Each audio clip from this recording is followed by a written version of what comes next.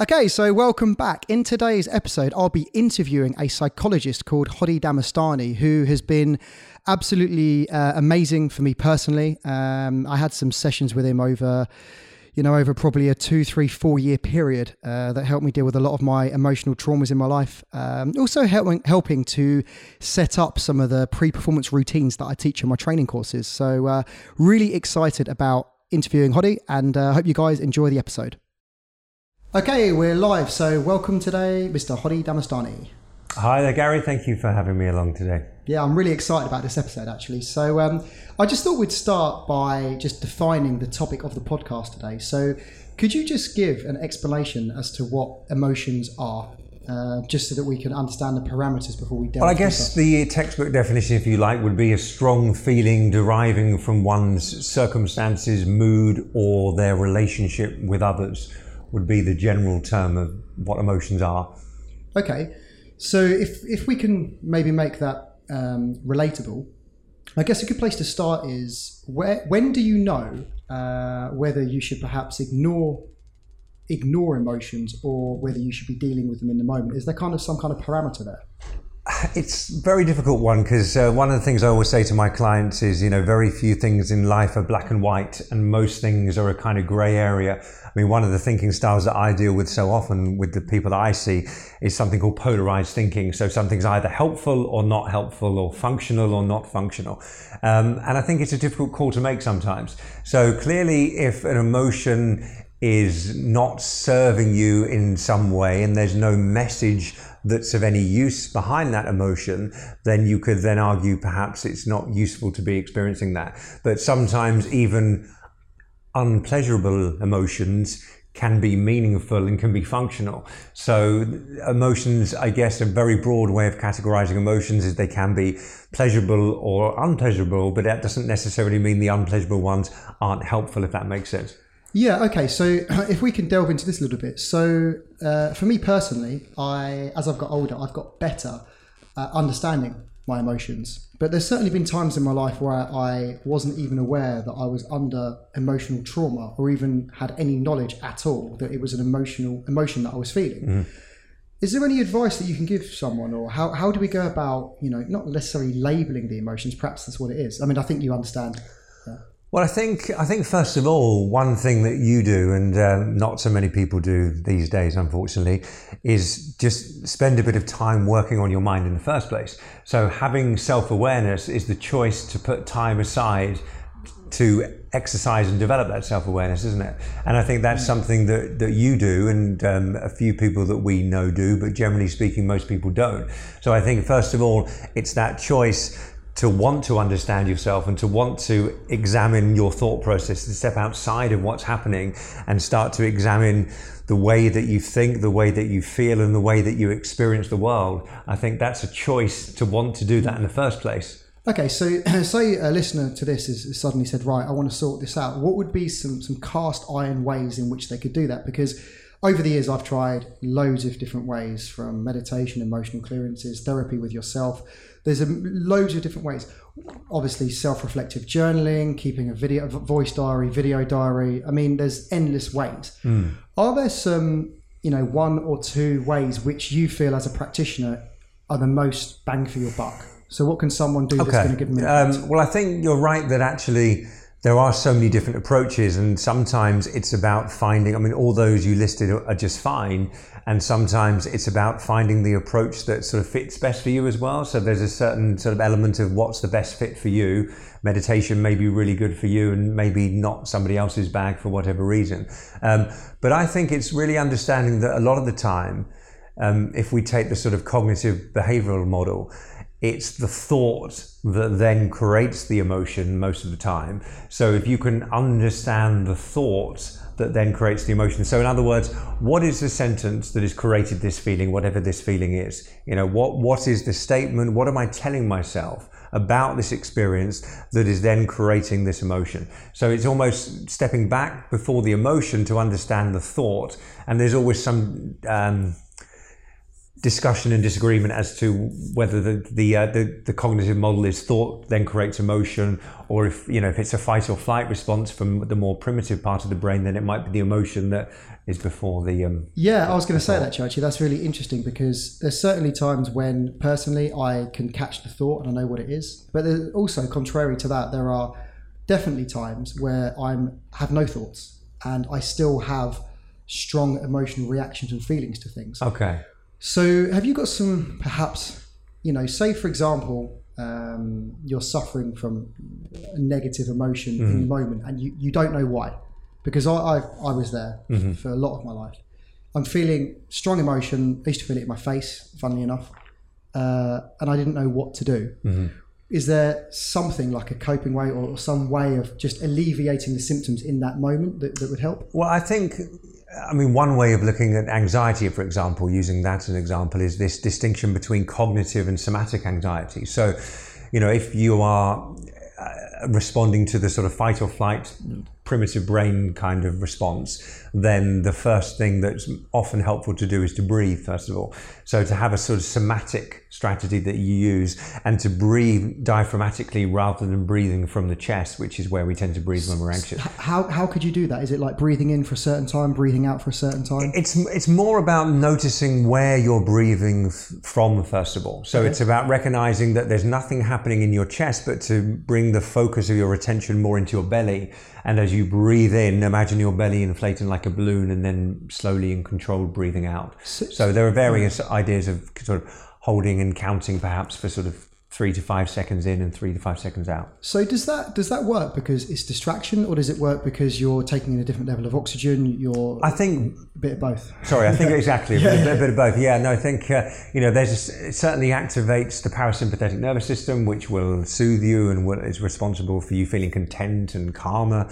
But also, it is a distraction as well. One of the things I do for people, for example, is develop sort of pre-performance routines. Not just for athletes, but for other people as well. If you're about to do something that you feel might create nerves, then having some kind of routine that you go through in your mind that might consist of something you see, something you say to yourself, and the whole idea behind that is it takes your focus of attention away from the unhelpful thoughts and onto the routine. So something that I do as part of my profession is when people want to go and talk to someone they find attractive, say in a cafe or in a bar during a date, it's a very stressful situation because you're put in an environment where you could instantly be rejected. So you get an instant flight or fight response.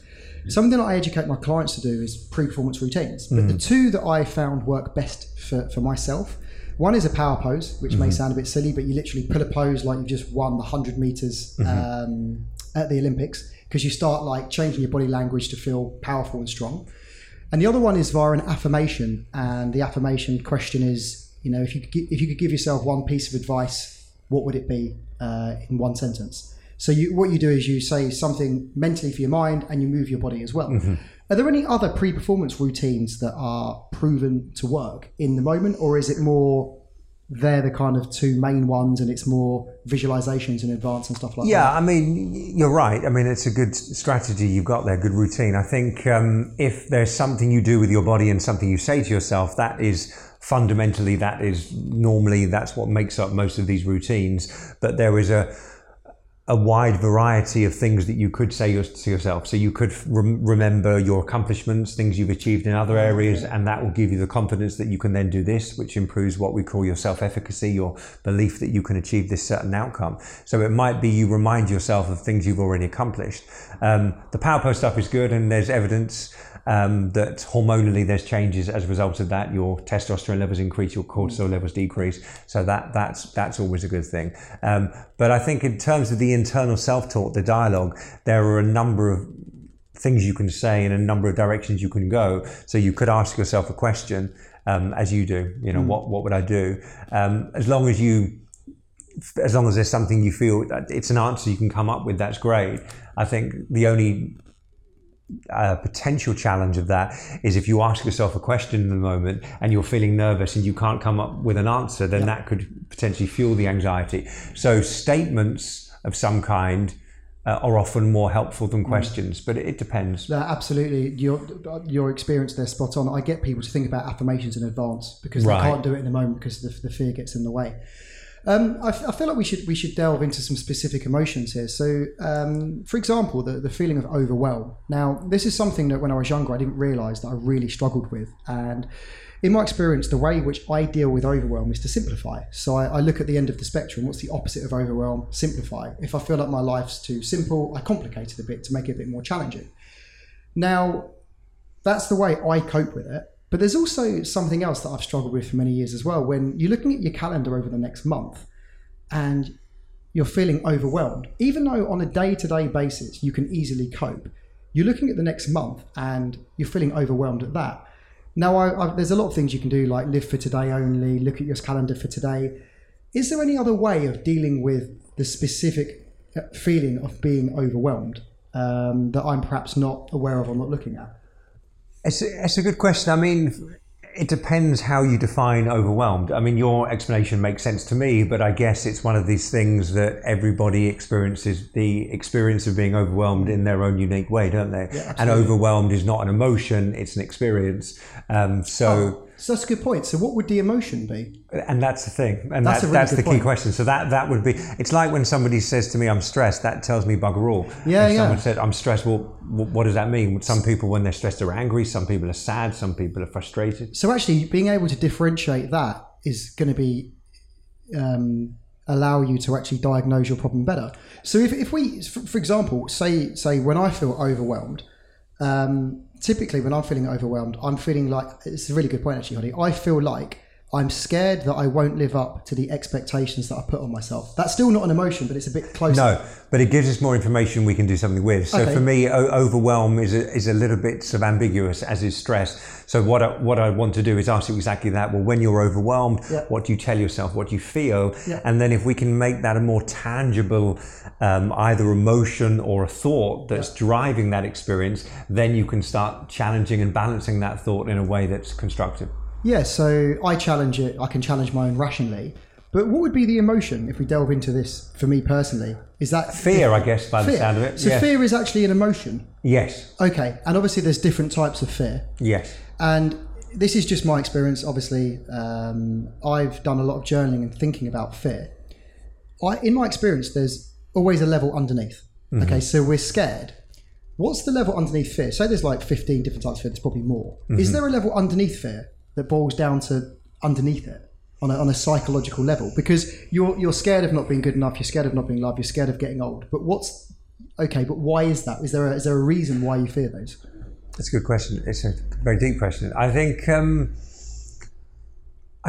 there are various various experiences that create fear for different people. If we break down and have a look whether that fear is coming from a sort of brainstem fight or flight kind of fear, is it a sort of a fear, the fight or flight, life or death kind of fear, or is it a fear created by the internal rules that you're setting yourself, and then it becomes more of a kind of cognitive higher brain sort of? So it's a difficult one to answer. There are various kinds of fear. Some people, they live their lives with a hum of anxiety because they don't feel they're quite living up to the internal rules they've set themselves.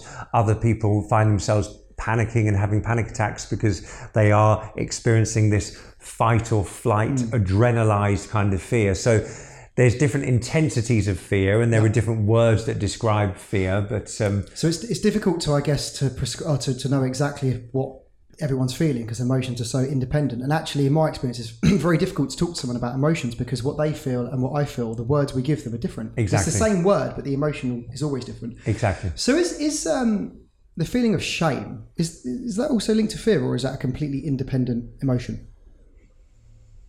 So I'm specifically talking about toxic shame here, and I wanted to delve into an experience I've had in the last few months. No, that's slightly different. If I'm honest, I haven't had as much experience with that particular emotion, but it's certainly a different emotion than fear. Fear. Yeah. Interestingly enough, Khody, because I've had therapy with Khody in the past, and during we did a hypnotherapy regression session, and one of the things that came up was a feeling of shame, and I didn't know that you could even have a feeling of shame at the time because I've never experienced it. Sorry to interrupt, would you say that feeling is similar to disgust? It's a feeling of I've done something wrong. and I feel like I'm going to get caught out, or something's going to catch up with me. Like I'm ashamed of something that I've done, and it's going to. So that's still thought processes around that, which is relevant. But is it the feeling itself? Is it same or similar, same or different to disgust? It's completely different to disgust, actually, because disgust is more. I don't feel disgusted at myself. I would be disgusted at other people. Okay.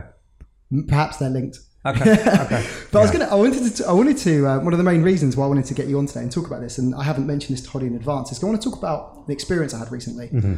So I was on a 3-day training course, and often I get anxiety on the courses because they're quite 6 hours a day for 3 days, quite emotionally tiring. I'm not really hungry on the courses, so it can be quite traumatic. But during one of the courses, I recognised that I was actually going through an emotional trauma. And I'd been having the same emotional trauma on every single training course I'd ever done. I just thought it was normal, okay?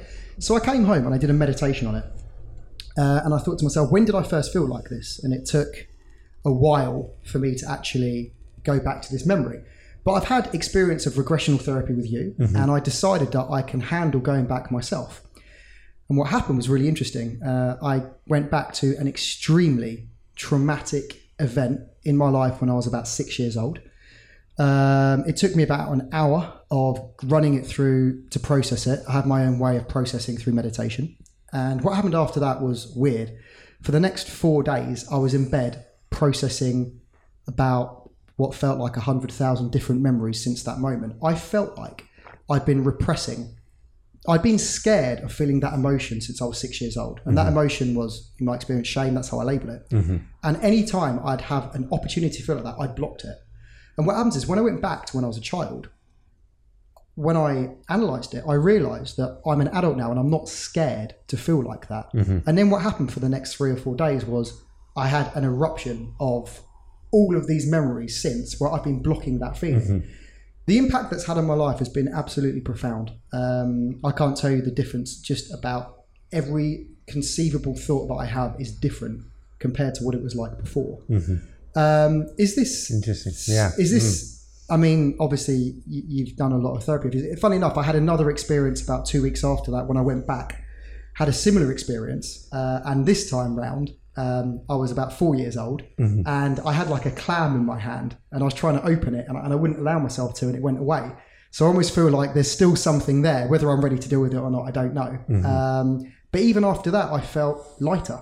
Yes. And my whole life, honestly, I cannot tell you how different I feel. It's obviously, emotions are powerful things, right? Yes. Yeah. And the fact that those life scripts are written out for you very early on in your first sort of 7 or 8 years of life, it's the whole sort of Freudian sort of idea, isn't it? And, there's definitely more of a trend towards the sort of cognitive behavioral stuff seems to be more popular at the moment. And I do tend to use that more often. But as you know from the work that we've done, I think it's really important to understand that very good question you asked yourself. Well, when was the first time I felt this particular feeling or had this experience?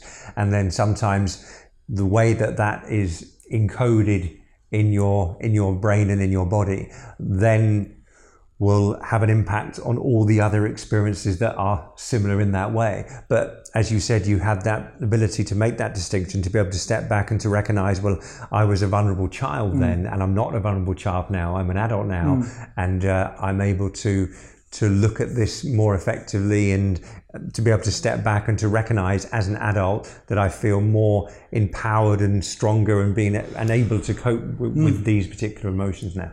It's absolutely true. I mean, I was reasoning with myself. I was having a discussion with myself, trying to convince myself that the only way I managed to actually reframe it in my mind by saying, look, this has helped you till now. Because this feeling, actually, funnily enough, I've channeled it in my life. So I've channeled it into reading, development, because it's such an awful feeling. I've channeled it into good things. And from my understanding of psychology, I could have easily channeled it into taking drugs or alcohol abuse. So it served me. But since I've become aware of it, I wanted to let it go. And it was only like with some rational reasoning with myself as a child, I could do that. Yeah.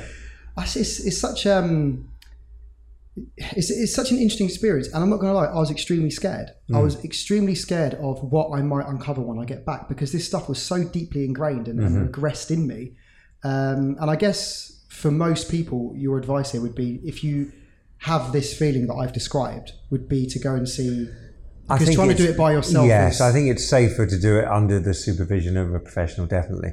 But I think going back to what you were saying as well, it's also recognizing that actually, it's the whole sort of the inner child work. It's recognizing that you are now a different person, and you as a child, you've changed hugely. You are no longer that person anymore. And it allows you to detach from that experience, because you can look at that child you as a different person and to recognize that, you are not that child you anymore, and you don't need to behave and respond in the way that the child Gary would do. So going back to exactly dealing with this stuff. So, now when I have an awkward feeling, I, if I can in a moment, try and bring up when I first felt like it, and I let that emotion clear through me. So oftentimes it's more difficult than that. Are there other ways? I mean, I've tried journaling. That's also been helpful. So say, you've got emotional traumas and, diaphragmatic breathing or rationalizing helps in the moment. How could you then go away and delve a little bit deeper on your own, just to try and understand why you feel like that way? Okay, well, I think the question then becomes, from this experience, what rules have I set myself about life?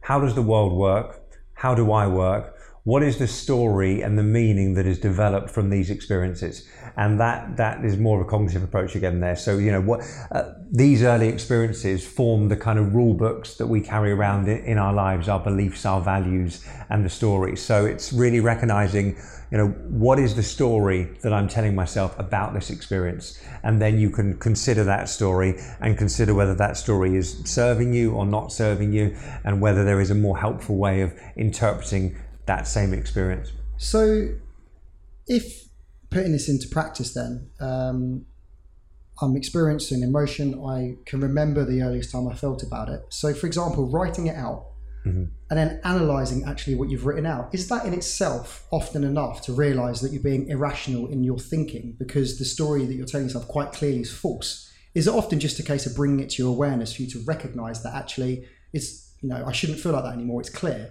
Or is there other things you need to do when it's there? Do you need to challenge things? Is there... Writing it out is a good start, because writing it out gives your thoughts that are sort of all over the place sometimes. Writing things out is always good because it gives structure and coherence to what's actually happening. So writing things out is really helpful. And then it's, as I said, it's about understanding, okay, well, from this experience, what does this experience mean? What is the story that I tell myself about this experience? And sometimes you can use the words as you did, is this true? Is this false? Or is this helpful or unhelpful? Something that I like to talk about a lot with my clients is this balanced? Because a lot of the problems, the cognitive errors that we have in unhelpful emotions is because we're looking at a situation in a way that isn't balanced. So is this balanced? Is the way I'm looking at this situation balanced? And if not, what could I do? How could I look at things differently? What sentence could I come out with that would be a more balanced way of explaining this experience to myself? It's interesting. I'm going to throw some philosophy at you just to see what the psychological aspect of this is, because... Okay, I'm a bit rusty on philosophy. No. It's just So, for example, Plato believed that what we view in the world, the goodness in other people, is actually gaps in our own psychology. So the beauty that we see is actually because we lack it. So if you see a bridge and you ask to describe it and you see strength and courage, that's because they're attributes that you want to aspire to be like. Okay. He also believed that if you are viewing someone as being negative, someone as being rude or judgmental, that actually they're also in yourself, because you wouldn't be able to recognize them if you didn't have those attributes in yourself. Yeah. I was wondering a psychological perspective on that. Is that accepted psychology, or is it... It makes sense to me. I mean, a lot of the philosophy from that time period formed the foundation of cognitive behavior therapy. I mean, cognitive behavior therapy,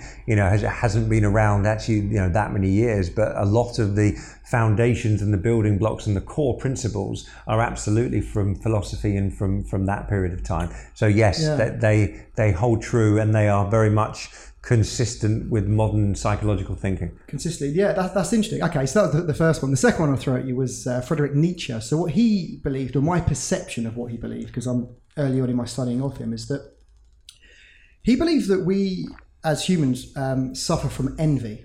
That's one of the main motivators. And what he believed is that we shouldn't be looking at philosophies that teach acceptance, because actually he believed that you need to take that feeling and channel it into developing your life to whatever you're envious of. So if I put this onto a sporting situation, when I was younger and a sportsman, I would vent my frustrations through sport, and I would channel the frustration through sport. And I found that my sporting got 10 times better when I channeled that energy, because for me, it was an energy source that I could use. When I'm reading Nietzsche, I'm thinking, okay, so my understanding of psychology is the stuff that we've discussed so far. But what this guy's saying is, you don't need to use any psychology. It's an energy. You just need to channel it into developing your life. Okay. What is that got some founding today? Well, that links most closely to Freud and defense mechanisms. Okay. So Freud would call that sublimation. Okay. And sublimation is when you take unacceptable instinctual drives and channel them into more socially acceptable pursuits. That is 100% what he's talking about. Yes. Yeah. So it's called sublimation. Freud would recognize it as sublimation. It's a defense mechanism to protect you from the unacceptable urges of the id. Are you aware of the id and the superego? Yeah. So, perhaps you could just say what the three are. So the id is this bubbling cauldron of aggressive and sexual and primitive drives, and the superego is your moral system, your moral compass, and your conscience. And it's this idea that there are a lot of feelings that we experience, either consciously or unconsciously, a lot of emotions we experience that aren't acceptable. So we repress them, or repression is the fundamental defense mechanism. But there are a number of other defense mechanisms that help us to protect ourselves from these strong feelings emanating from the id, and sublimation is one of them. And the reason why maybe the aggressive drives that say, let me think of an example. So painting, for example, I'm not artistic at all, Gary. I'm not visual at all, but painters will channel certain drives. Rap artists will rather than ending up in prison or going around shooting people, they will channel it. Yeah, a lot of sportsmen. Fighters, exactly. So it's recognised by Freud under a different name. So this I think there's two distinctions here that I'd like to discuss.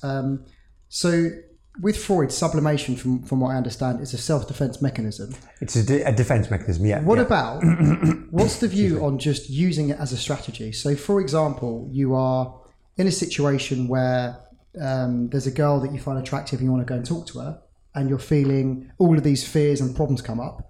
In my experience, you can channel them. It's similarly when you're about to public speak, all these fears come up. You can channel that energy into doing a better job with what you do. So is it effective to use, like from a psychological perspective, is that healthy to be doing that, to channel those feelings? Or would you say actually you should be dealing with them independently? It's a good question. Again, either. That links with some of the sports psychology theories. So this idea of when you experience an increase in arousal levels. So arousal is your psychological and physiological blend of activation in the moment. There is a theory in sports psychology called reversal theory, which is this idea that if you're experiencing arousal, you can reframe that as this isn't arousal, this is excitement that I'm experiencing, which is kind of a similar thing, isn't it? It is, yeah. So there are a number of ways of describing it depending on which school of theories you're looking at, but I would certainly say it is an option for you to be able to relabel the experience and channel it in a certain way. I think that makes sense to do. That would be a helpful thing to do. So that piece of wisdom that we've just discussed there, if I'd have known about that 10 years ago, my life would be fundamentally different, because there's a lot of times when I couldn't label the emotion. I thought there was something wrong with me. I thought it was all these different things that it wasn't. If I'd have just gone, right, channel this into doing something, go for a run, exercise more, just do something with it. Often I guess that the exercise or the exertion of the energy disperses it. You can probably then look at it a bit more rationally to be like, hang on a minute, that was that. But what I did is I let that go on top of me. I tried to meditate. I tried to do practice acceptance. I tried all these things to get rid of these emotions. And actually, what I should have done was just channel them. And being from a sports background, that was my most natural way of doing things anyway. It's almost like I learned, it's not as if I beget the lessons that I've learned. But it's just interesting to say, in the moment, if you are feeling like that, you can just channel it into something. Yes. And then you can analyze it later. No, that's super interesting. So the other part of that question was, do you, I mean, as a psychologist, is there much tuition or learning based on sexual energy? So on channeling sexual energy, is that something that Freud spoke about? Or Freud very much was talking about that, yes. I mean, one of the disagreement between Freud and Jung, Jung was Freud's, you're aware of Jung's work. Yeah, I know he was a student, yeah. So one of Jung's criticisms of Freud, and one of the reasons they went their separate ways, was he believed that Freud over-sexualized human behavior. So, but yes, Freud very much believed that a lot of the energies coming from the id were sexual drive. Okay, so obviously different people have different levels of sexual drive. Some, day to day they can be different.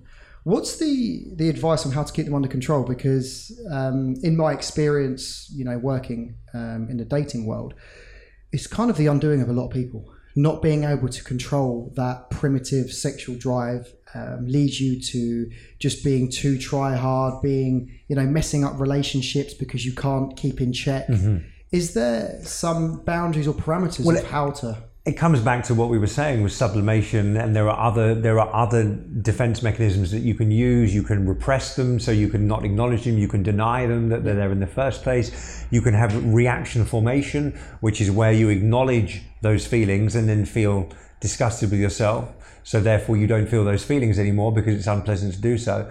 So there are a number of ways that you can protect yourself from those feelings, but they're all about you not acknowledging those feelings or channeling them, which might be a more appropriate way. So that's the distinction. And you either, because obviously, your sex drive, in my experience, a healthy sex drive, obviously, there are probably people that have got out of control sex drives, but for the general public, the best advice is to channel it into something. That would be the best? Because I think ignoring things and not dealing with them is, eventually, if you're going to repress them, they're going to come up at some point. And, and ignoring is never good. Yeah, and it's a very powerful emotion, the sexual emotion. So it's like, I feel like in my industry, and actually, as a guy, no one has this discussion. No one talks about your sexual urges. You're just accepted to know, how to deal with them. And I don't think people can.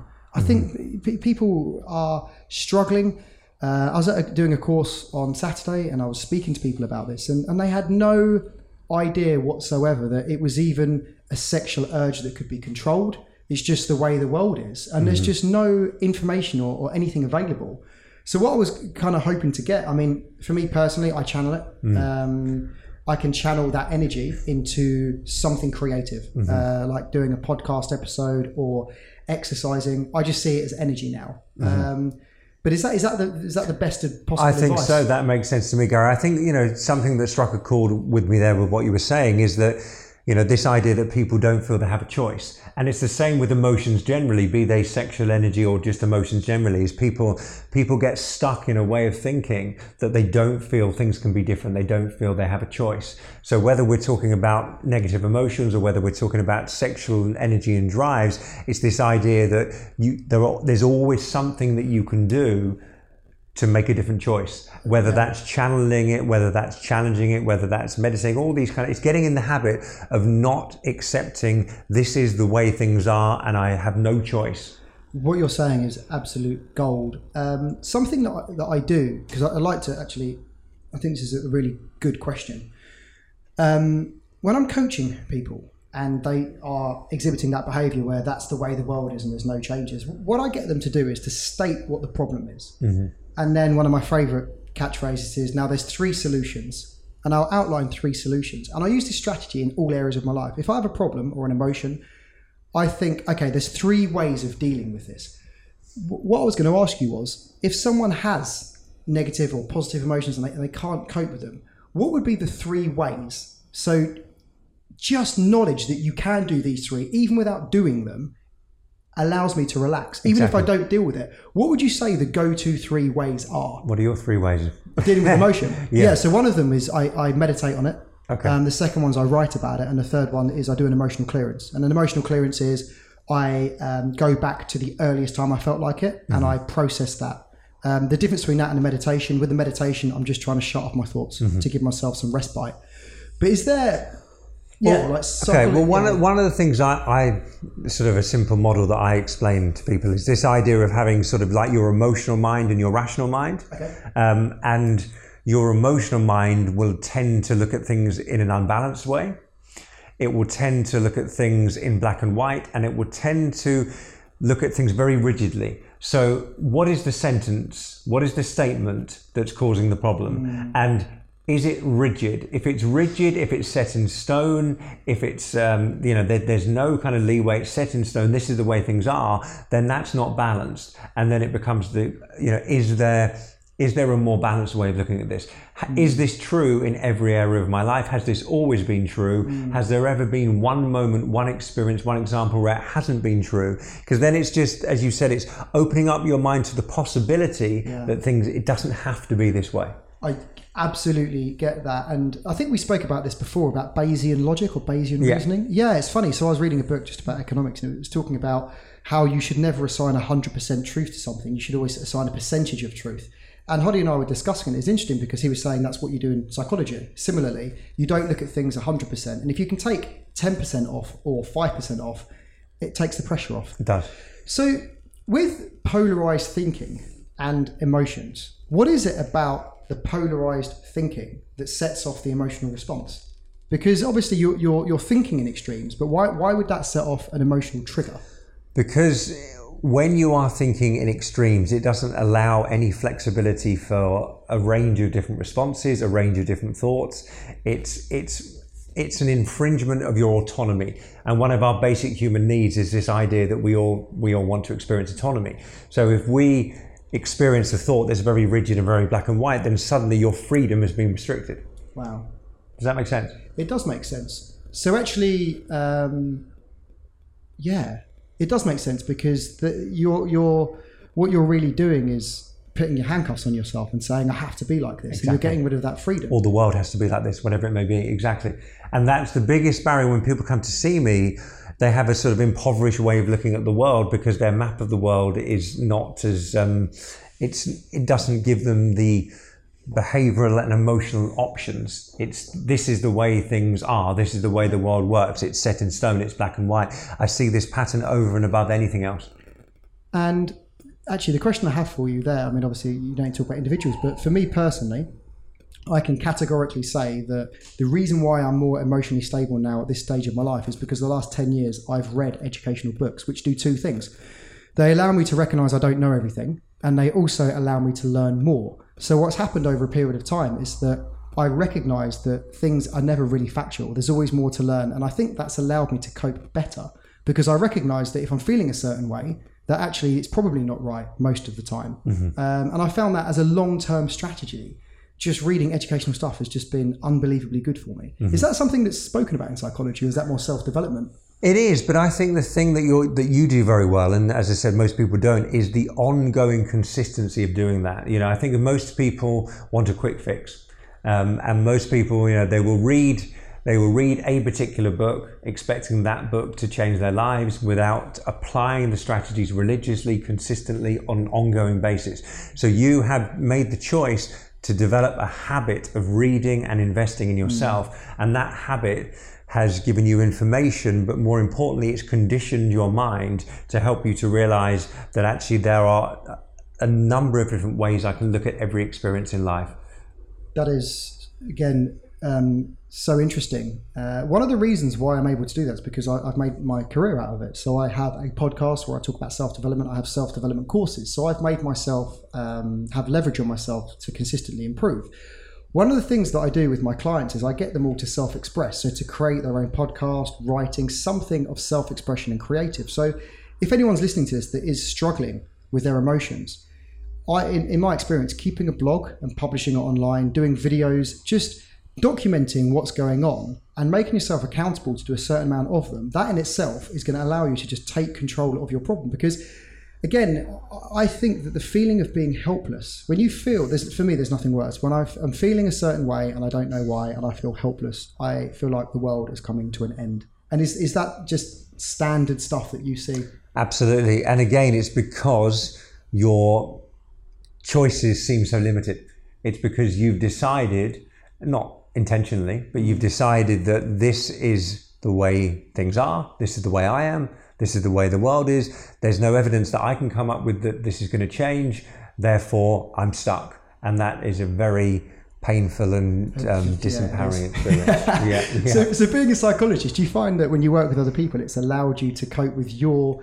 a couple of questions. Does it give you perspective to realise, hang on, my life's not that bad? Or because you're talking about the coping strategies all the time, do you find it's easier for you to implement them? Or has it made no difference whatsoever to your own mental well-being? That's a very good question. Has it made a difference to my mental well-being? Not in the sense that I recognise the patterns and I'm then thinking, how can I apply this to myself and my own life? It gives me purpose when I can help other people.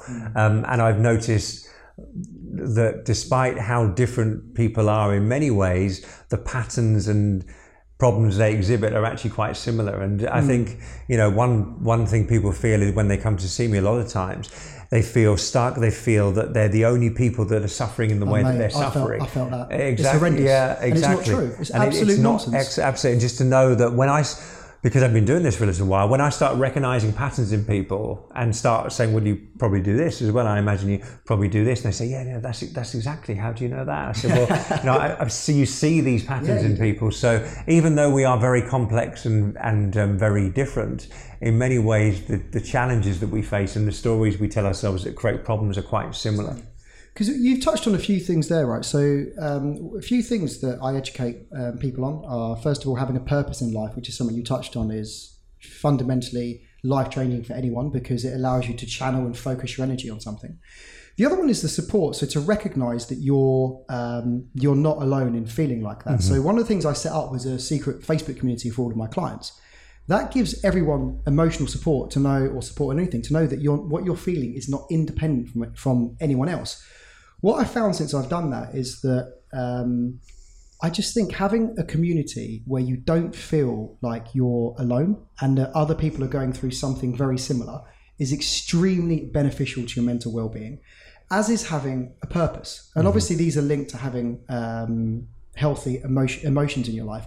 Are there other things? So rather than dealing with emotions in the moment, are there other things associated other than having a purpose and a community that can allow you to kind of remedy these before they come up? So in advance, is there any other advice, like listening to music, for example, anything like that would aid your...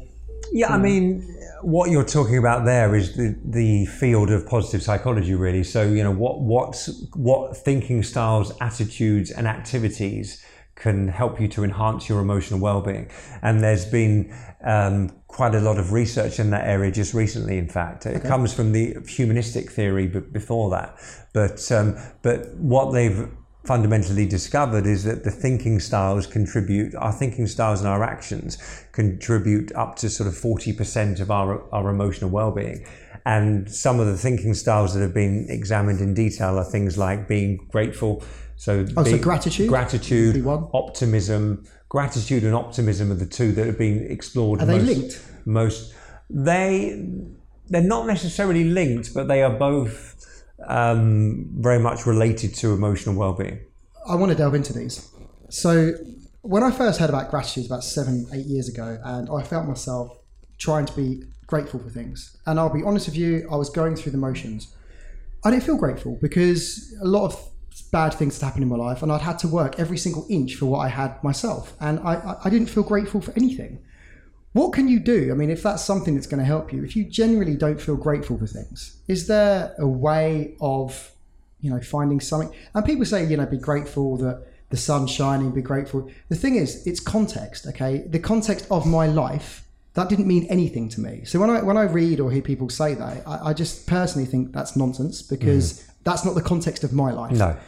Is there a way where perhaps I could have felt gratitude for something, or is it, Only with practice, really. I think one thing I will say is the more relaxed you are, so if you were to meditate, if you were to be more relaxed, then you are more likely to to experience the experience of being grateful. So calming your mind first. Calming and slowing your mind first, so you get rid of all the thoughts that could potentially interrupt that process. This is something I wasn't doing at that time, so I feel like that could have helped. And it makes sense actually, because it's difficult to be grateful if you've got 1,000 things running around you. And also, it's sort of stepping back from the frame through which you see the world, the lens through which you see the world. So, you're quite right that, context is key. And actually, well, my story is this, and actually, based on my story, I find it very difficult to be grateful for the things that you tell me I should be grateful for. But if you can, but those are still thoughts. Yeah. Those are still thoughts. So stepping back from the thoughts and the lens through which you see the world. So you slow and still your mind,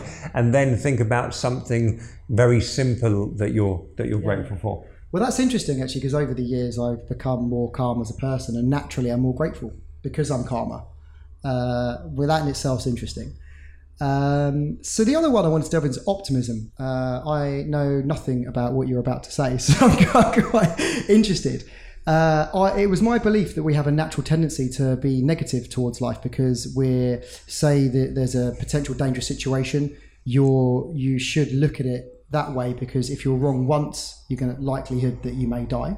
That's about all I know. Yeah, that's true from an evolutionary perspective. That's true. The cost of being wrong is far greater, and it's been proven that we do have this bias, and that actually we fear loss and pain far more than we value pleasure, and so it's served us in evolutionary terms to be hypersensitive and hyper alert to danger. So based on that, it's worth investing a bit of time to develop the attitude of being more optimistic. And how do you do that? So pretty simply, just imagining scenarios in the future that imagine things going the way you want them to go. So think about a very simple idea or an action or an upcoming event of some kind, and just imagining things going the way you want them to go. If you adopt that approach, and we've spoken about this, so I kind of know where this is going now, but I used to do that. And what I would find is that the reality of not achieving it, or the reality of achieving it, never, like if I envisaged something going right and it went wrong, that made me really emotionally volatile because I wasn't prepared for things not to go right. So now in my mind, I visualize or have a perception of how it's going to be, but I also understand that it's going to be 10 times harder. I just understand that it's going to be more difficult. And the other one is like, when you get there, it's never how you think it's going to be. No. You never get that feeling. So how do you combat both of those? Because they're both... Well, I think the first thing is I've always found it's more helpful to get somebody to visualize themselves achieving their goal, but overcoming obstacles en route to achieving that goal. Because the world is not all sunshine and rainbows, is it? So I think it's true. I get people to visualize challenges and obstacles coming up, but you being able to deal with those, you being able to find the strength, the resources to be able to cope with and overcome those challenges. So it's almost like, okay, this is, sorry about the noise, by the way, there's an alarm going off, but so it's almost like, this is what I want to achieve. So say, for example, so I want to lose 12 pounds of body fat. Okay, so rather than just visualizing yourself saying, right, there I am, I've got 10% body fat, I've lost 12 pounds, I look great. You visualize yourself where there's a barbecue and you don't have a beer. You visualize potential issues that come up. This is almost like writing a business plan and looking at things that might go wrong. And identifying the high-risk situations, absolutely. So this is interesting. So you look at the situation that you're about to go into, you have your outcome, but you identify, it's called identifying the high-risk That's issues. Yes. Okay. And the idea is it develops self-efficacy, which is your belief that you can overcome obstacles in pursuit of your goal. So if you have a coping strategy prepared, a bit like you were saying with your routines with your clients, if you have a routine prepared in advance, then you're not going to be caught off guard. You are mentally preparing yourself, and therefore, and when you mentally prepare yourself and you take the right path, you exercise these coping strategies, you then have belief that you'll be able to do that next time and next time, so your self-efficacy grows. So self-efficacy would be linked also with getting out of your comfort zone? Yes, not necessarily. It depends on whether you set challenging goals or not. But yes, challenging goals are more likely to improve your self-efficacy more significantly than easily achievable goals. So yes. So what I used to do when I was younger as opposed to now, I do what you suggest. I actually look at what's coming up and look at the challenges before they arise. Obviously, sometimes some come up that you're not expecting. What I used to do, which I feel like was more of my youthful energy, I would just go, well, I'm just going to go and have a go. And I would develop the coping strategy afterwards. And the way that I would do that is I wouldn't allow myself to be negative. So I would have this experience and I would say, what did I do right? What would I add next time?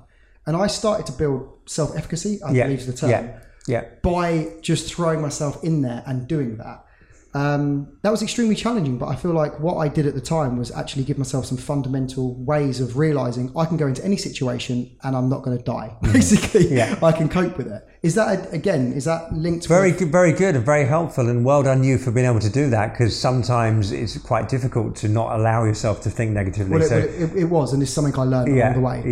So that's it does take practice, you know. It's but no, and the other thing that's really useful as well is to consider what kind of person you have to become in order to achieve these goals. So if I'm going to achieve this goal, if I'm going to achieve this desired outcome and overcome temptation and overcome challenge, what kind of person do I need to become?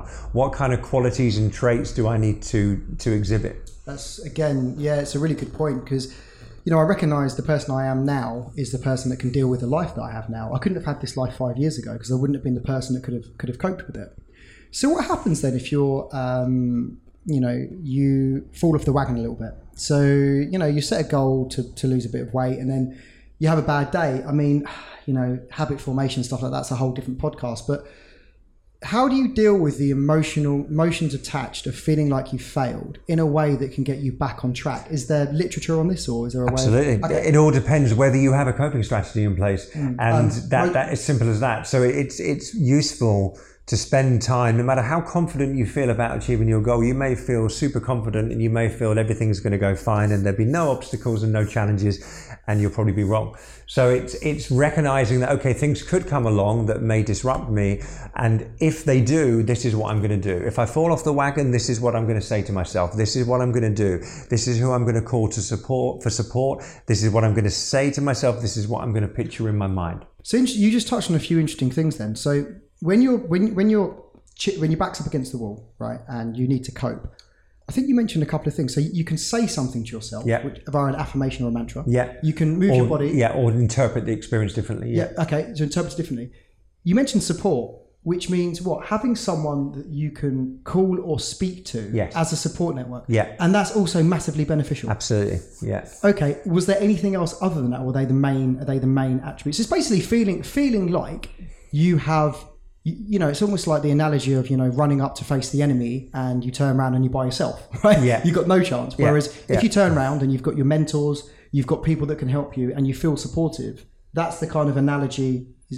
Absolutely, you know, works for addiction and, you know, the support groups with sort of the 12-step programs, things like that. But having somebody that you can rely on, who can support you, particularly in those high-risk situations, is only going to help. You don't want to become overly reliant on somebody else. You want to be able to develop these mechanisms and these strategies that are within your control as well. But it certainly doesn't help.